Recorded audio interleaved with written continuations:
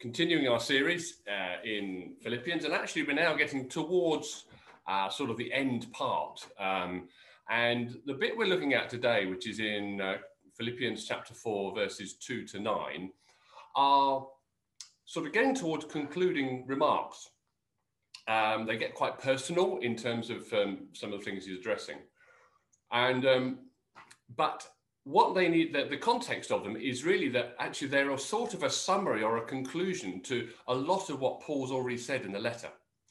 And so although he makes a number of statements, and they're what they're termed as exhortations, they're encouragements, they are spurring us on to live a life that is honoring to God, very similar to what Joe was talking about there. They actually, when we look at them, they do refer back really, and they reference or they a lot of how we put them into practice is already been explained in the letter in the first three chapters. And so when we look at this, we won't have time to go into it, and hopefully what we've looked at over the last few weeks you can bring to mind as we look at what Paul is saying in these last in these verses. And the other thing to say about them, and something I've as I was praying about this morning, is that these verses are actually a sort of spiritual MOT.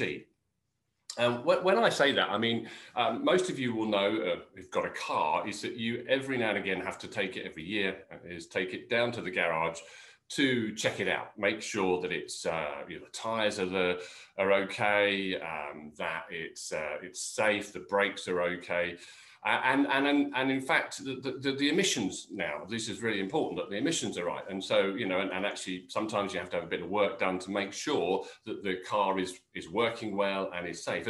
And these verses, if you like, are a little bit like that. There are a spiritual MOT. There are things for us to sort of think, oh, am I behaving this way? Is that how I am? And it's not to bring condemnation. There's no sense of that at all in this letter.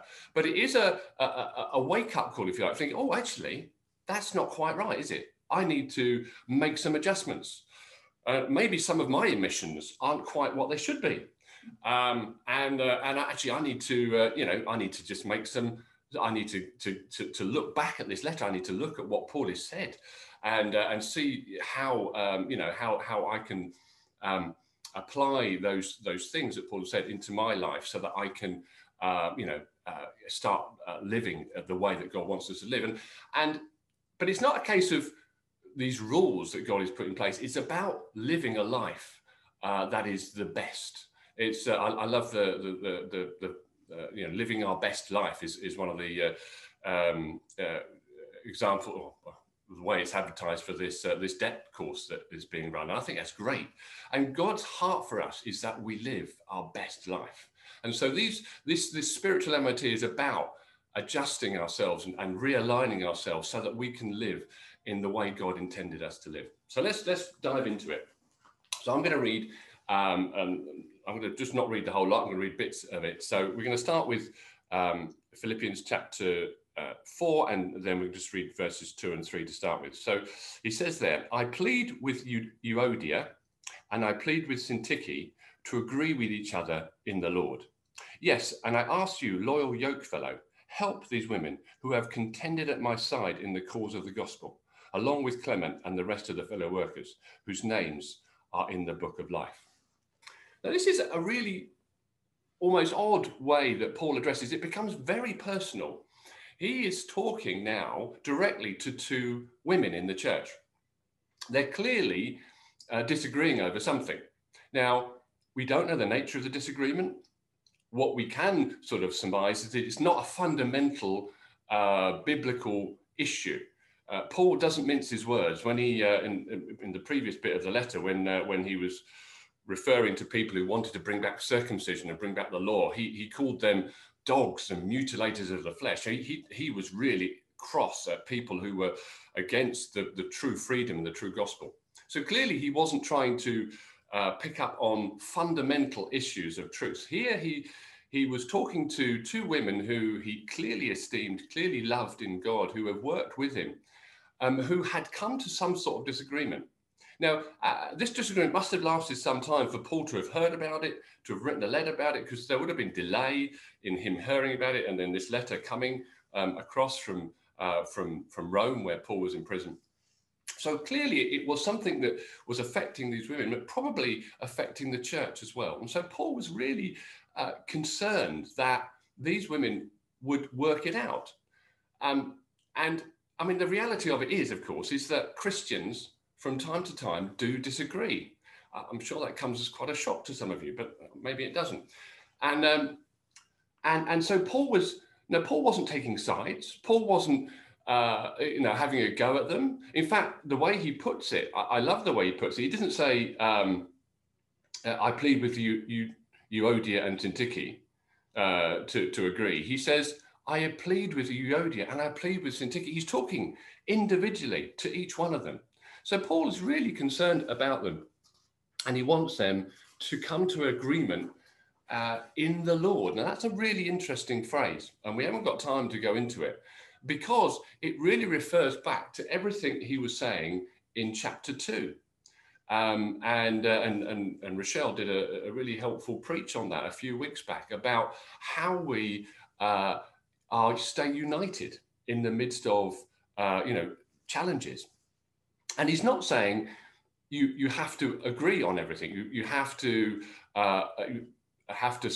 believe the same things and do the same things. He's not saying that. There's grace in having different opinions and different understandings. But what he's saying is we need to agree in the Lord. And if we look back to chapter 2, and we're not going to go into it in depth here because we've got time, it's about being humble. It's about putting the gospel first, making sure that Jesus is honored in everything that we do. It's agreeing in the Lord. It's about not pushing our own agendas. It's about taking the same attitudes of Jesus, who didn't grasp what was rightfully his, but gave it up for the sake of somebody else. And it's pushing others forward. And so Paul is saying, look, agree in the Lord. I love you guys. I love you women. You've contended. You're honored in the church. You're amazing people. But I know you're disagreeing. Come together in the Lord and put your disagreements aside. Do it in the way that I've spoken to you about in chapter 2. And the other thing he says, which is really interesting, he talks to what he called a yoke fellow. Now, we don't know who he is. It might have been Luke. It might have been one of the other leaders in the church. Incidentally, these women were probably leaders in the church as well. So we don't really know much about them. But the fact that he was referring to them, they clearly were prominent women. But he was calling on someone else, a sort of a mediator, someone who knew them both, who loved them, who would help them. And this it's an interesting thing. He was saying, like, actually, sometimes when you disagree, you need an outside body to come in and just help you talk these things through, work it out. Very practical.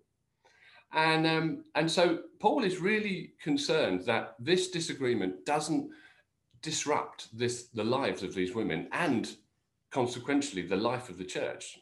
Disunity has been a terrible blight on the church over the years, and Paul is desperate that this doesn't happen in Philippi and wants these women. And he's not having a go at them. He's not telling them they're bad. He's just saying, look, guys, come together in God. And I just want to just concluding this bit, just to say disagreements between Christians do happen. And it doesn't necessarily mean that one of them is wrong and one of them is right. In fact, Paul, at the end of that passage says, that passage says, whose names are written in the book of life. He's making a point. These people are fellow brothers and sisters. They've been chosen by God. They're loved by God. And that's the way you need to view them when you have this disagreement. So just to conclude then, it may be that someone even listening to this has got some disagreement with a fellow Christian, maybe in the church or outside. And the plea is get united, united in the Lord, agree in the Lord. And I want to encourage you, if that's you, that actually God is saying to you, do something about it. Maybe call someone that you trust to come along and help you, because unity is so important, and unity is what God desires for us and for the body. So let me just encourage you, if that's you, or if it happens in the future, put these things into practice. Go and have a look through chapter 2 of Ephesians, and then go and work it out with this other person, because it was important to Paul, and it's important to the unity of the church today. So that was the first thing. The next items, and I'm going to read this out, is verse 4, which says, "Rejoice in the Lord always. I will say it again, rejoice." Now, I love this verse. It's so succinct, and it's so packed with truth. And again, we haven't got time to unpack it all, but basically Paul is saying, as a Christian, as a child of God, we have a right, if you like, to have joy all the time. Rejoice in the Lord always. Again, I say to you, rejoice. And what I love about it is, if you look if you look back at Paul's letter and you look at what he's going through, he's in prison, he's being persecuted, he has concern for the church, he's concerned about all sorts of things going on around him. He's got Christians who are actively trying to do him down. And yet he is able to say, I'm rejoicing. In fact, in chapter 1 and verse 18, he refers to people preaching Christ to stir up trouble for him. And then at the end of that, he says, but I'm rejoicing. I'm happy because Christ is being preached. And so Paul is working out what it means to always rejoice. He's got to that point. He's worked out that actually in God, in his relationship with Jesus, in meeting with him, he can know joy in the midst of some terrible situations that he finds himself in. And so this sort of spiritual checklist for us is this: am I knowing joy in the midst of what's going on? And if I'm not, then there is a hope for me to know that I can have joy as I look at how Paul behaved, as I press into God. That joy is for me, because it is the right of every Christian to know that joy. It's the fruit of the Spirit: love, joy, peace, and so on. It's the right of every child of God to know that joy, even in the midst of most challenging circumstances. So I want to encourage you again, if that's you, you know that you're lacking joy. God's word for you today is press into him, press in to know him, because he's got joy for you. He's got that for you, because that's the right of every child of God to experience his joy and his hope and his peace. So going on then to the next verse. Verse 5, it says, let your gentleness be evident to all. The Lord is near. Now again, this is a case where, I don't know about you, but if things aren't quite going right, if there is a difficulty that I'm struggling with, it's often the way I react. You can tell, my wife can tell, that my gentleness perhaps isn't what it used to be. Some of my emissions aren't quite what they should be. And that can be true of all of us, isn't it? When things aren't quite right, when we've got a burden, when we've got a problem, when things aren't right inside us, if we rub up against people, they don't necessarily get our gentleness. They get something, they might get our bark rather than our kindness. And so here again is Paul's encouragement. Actually, if that's not the case, if your gentleness isn't known to all, then there's probably something not quite, there's something amiss. And again, it's not a condemnation. It's let's work out. God is near you.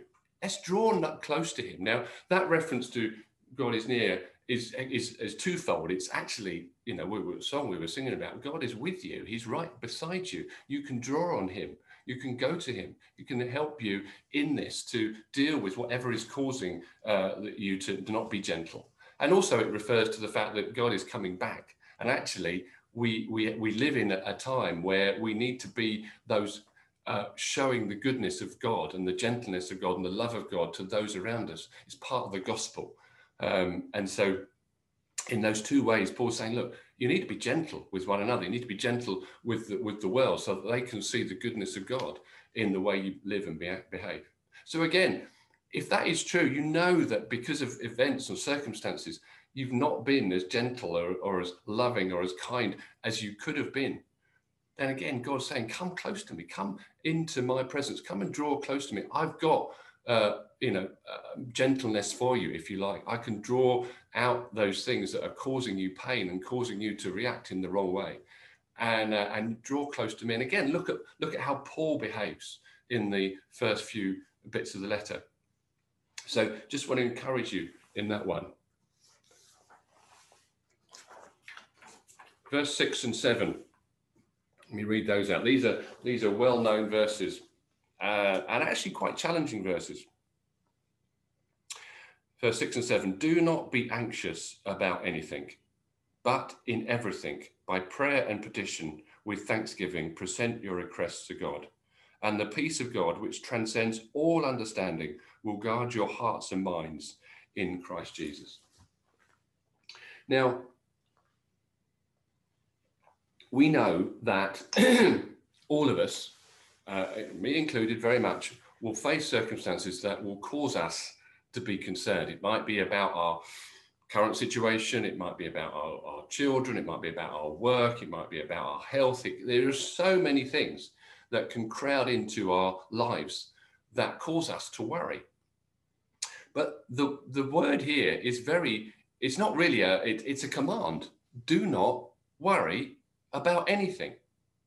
And that's quite hard. This is something we find really difficult. I find really difficult to work out. What does it mean to not worry about anything? But then Paul, of course, goes on to provide the antidote.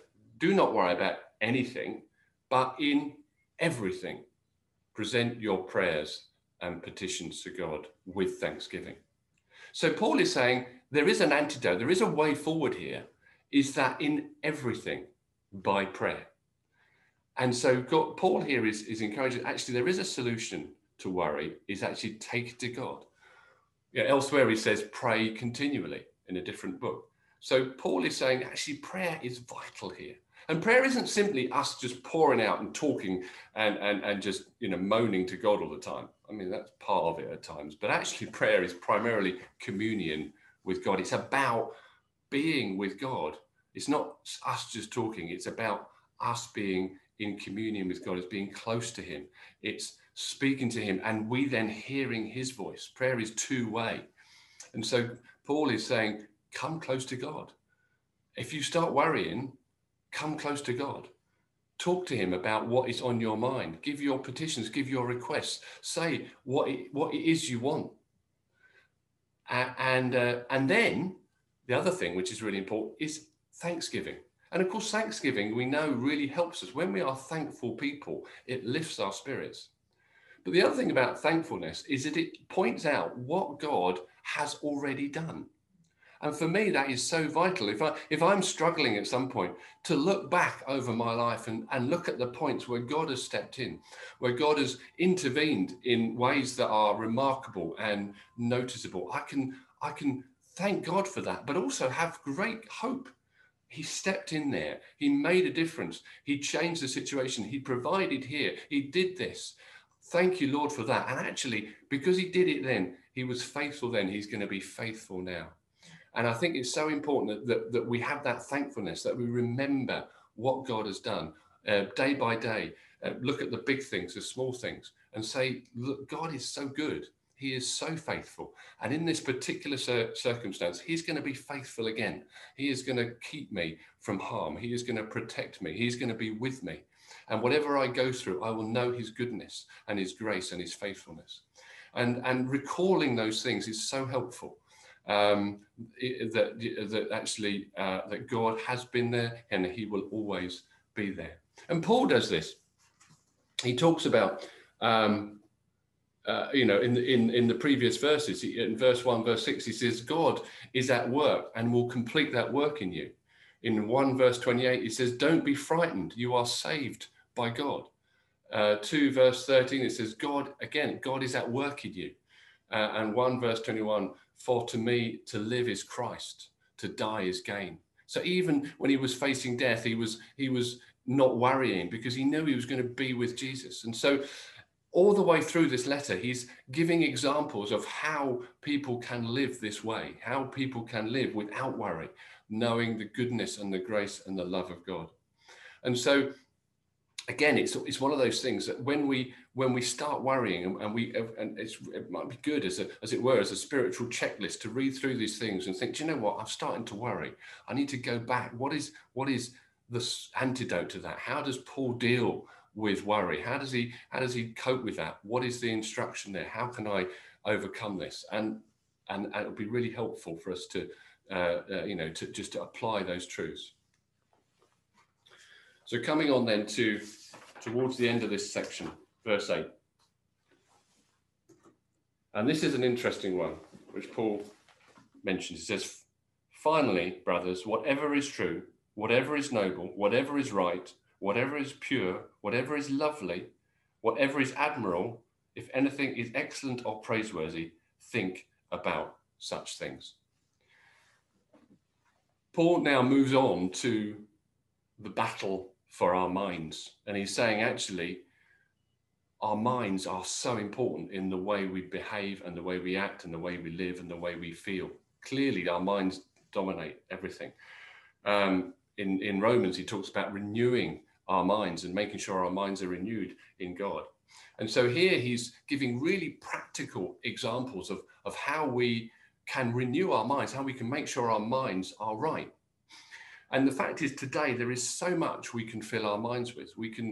There is so much news. There is all the social media. There's Facebook, Twitter, podcasts, internet, television, everything. There's so much that we get bombarded with. Some of it's good. Some of it's great. Some of it isn't so good. I remember having a debate with some of our young people to say, I'm not affected. I can watch anything. I can watch horror films. I can watch all this and it won't affect me. And I'm thinking, that's not true. You might not think it's affecting you, but actually when you look at stuff, all stuff that comes into us affects us. Now, I'm not saying we should cut ourselves off from anything bad. We shouldn't look at the news. I mean, the news over the last few weeks and months has been awful. And we look at the news in India and things, and those things affect us and they weigh heavy on us. And of course, and it's not right for us to say, well, I'm not going to look at the news, not going to do that. I'm going to just, hide myself away. That's not what Paul is saying. But what he's saying is be aware that your mind is powerful and we need to protect our minds. And so when we have been through a day when we have been bombarded with stuff which isn't that helpful or isn't that good or it weighs on our minds, we need to fill our minds with that which is really helpful, that which is good, that which is excellent, that which is praiseworthy. Of course, the greatest answer of that is Jesus himself. When we look at him and the way he lived and the way he loved and the way he acted, and if we study him and we read through some of the Gospels, we are filled with goodness and excellence, and we can see his life and how that how he gave himself for us, and that is just a wonderful way that we can do, that can study Jesus. But there's many other ways. We can look at the exploits of previous men and women of God and what they did to honor God and how they lived for him and how they served the gospel. We can look at the sacrifice of everyday men and women. Even if they weren't Christians, we can see the image of God displayed in people who do heroic acts, and we can marvel at their goodness because they display something of the glory and the image of God. We can look at nature. Some of the things that obviously we do a lot. We love seeing all around us the glory of God in nature, whether it be the flowers or the birds or views or whatever it is. We just glory in that. And the creativity of mankind. Some of the amazing, I love going through London at times, and there's certain buses that you can get that go through some amazing architecture. And although they're man-made, they display something of the creativity that God has put in man, because they reflect they're made in his image. And some of the amazing artwork that this isn't for everybody, but many of the galleries are opening up in London and they're free. And some of the artwork just displays the glory and the majesty of God because of the creativity of those who made it. And so all these things are great to fill our minds with, some music and all that as well. And so it's not just the Bible, and although clearly that's on the top of the list, but it's other things that God has created or allowed to be created because of his creativity in mankind. And it's filling our minds with those things is really helpful to enable us not to be dragged down by what we see. And we need to be sensible about what we watch and what we give our minds to, because it will have an effect on us. You know, some of the reality TV programs that we have on TV, and I'm not going to, command or say, and it's for each person to work it out.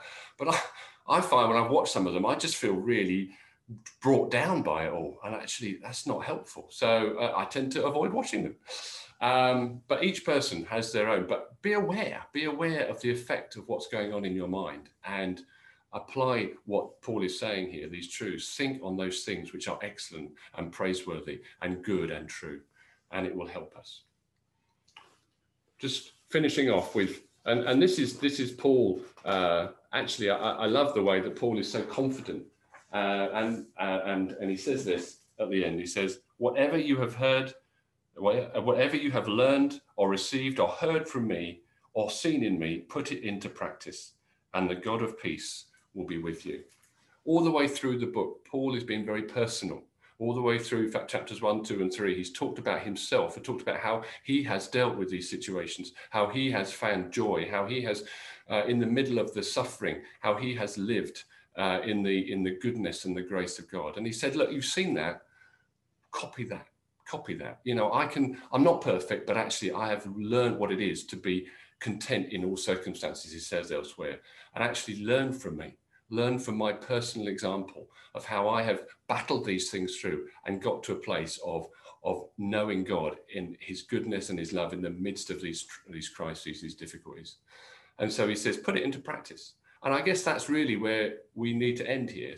All the stuff that we've talked about, let's learn by God's grace to put it into practice, that we may be children of God in this crooked and depraved generation, as it says earlier on, that we may shine as stars in the universe. And that's Paul's call for us, and that's God's call for us. And that's what we are able to do through God's grace.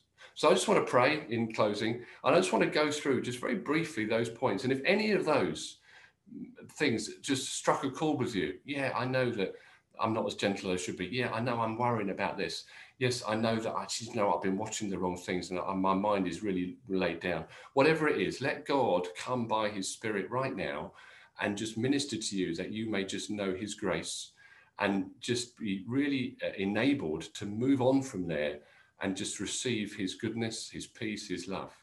So I just want to pray for you now. I just want to pray specifically, Lord, I want to pray now for anybody that's currently in conflict with another Christian, another child of God. I pray, Lord, help them to work that out. Help them to agree in the Lord. Help them to work it through. And Lord, maybe they need to bring someone else on, Lord, but put in their mind right now, someone that they can bring alongside to help them, that they may have harmony, may have unity. Lord, I pray for those that, Lord, are lacking joy at the moment. Lord, they've been through a tough time, whatever it is. I pray, God, that you would draw them into yourself, that they would know how to have joy in the midst of their circumstances. They won't wait now until the end of the circumstance. They won't wait until it's over.